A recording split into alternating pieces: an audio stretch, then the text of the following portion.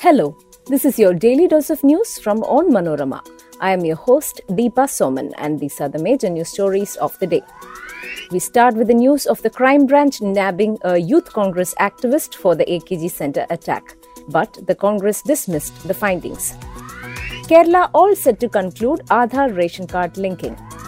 Nationwide NIA crackdown on Popular Front, 106 workers arrested and raids conducted across Kerala. In the actor assault case, Kerala High Court rejects the survivor's plea and grants no change in the trial court. Damaged shutter of Parambikulam Dam to be fixed after water level recedes further. Let's get into the details.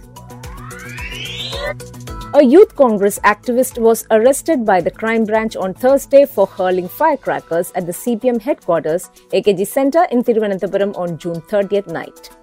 Attipara Youth Congress President Jithin has been taken into custody for questioning.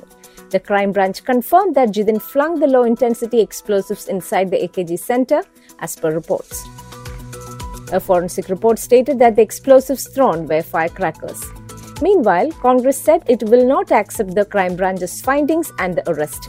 Party leaders were unanimous in denouncing the police action and said it was an attempt to divert attention from Rahul Gandhi's Bharat Jodo Yatra. MLA Shafi Parambil said that the police are trying to implement the agenda of the CPM to make the congressman a suspect and questioned why they took so long to arrest if the suspects were indeed congressmen. The Kerala Food and Civil Supplies Department is all set to complete the linking of ration cards with Aadhaar, the 12-digit individual identification number provided to the public by the Unique Identification Authority of India. An announcement in this regard could be made by December as soon as the remaining 1.5 lakh ration card holders out of the total 92.88 lakh complete the process by providing biometric details of fingerprints for Aadhaar authentication. Kollam, Pathanamthitta, Malappuram and Alappuzha districts have reported 100% submission.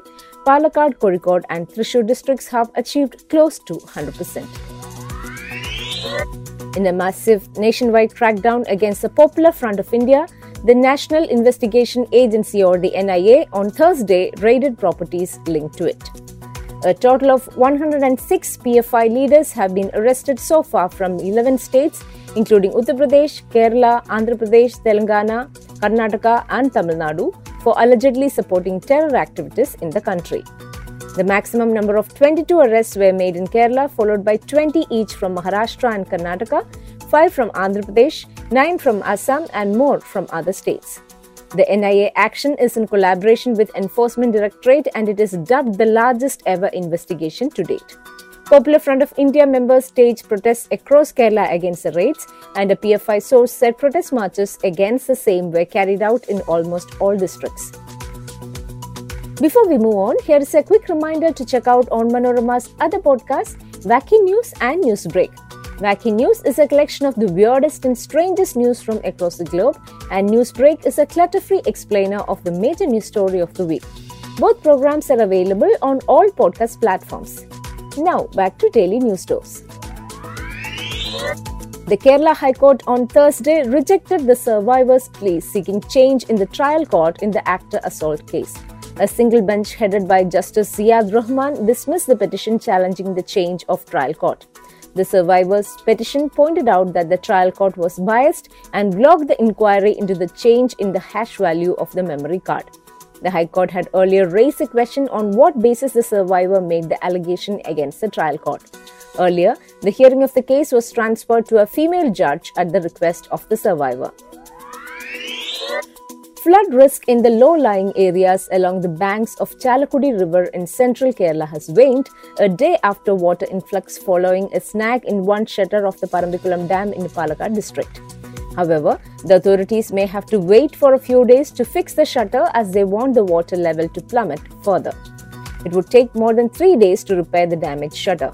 The water level must drop by 27 feet so that the flow of water through the damaged shutter stops. Repair works can be done only after the water level drops.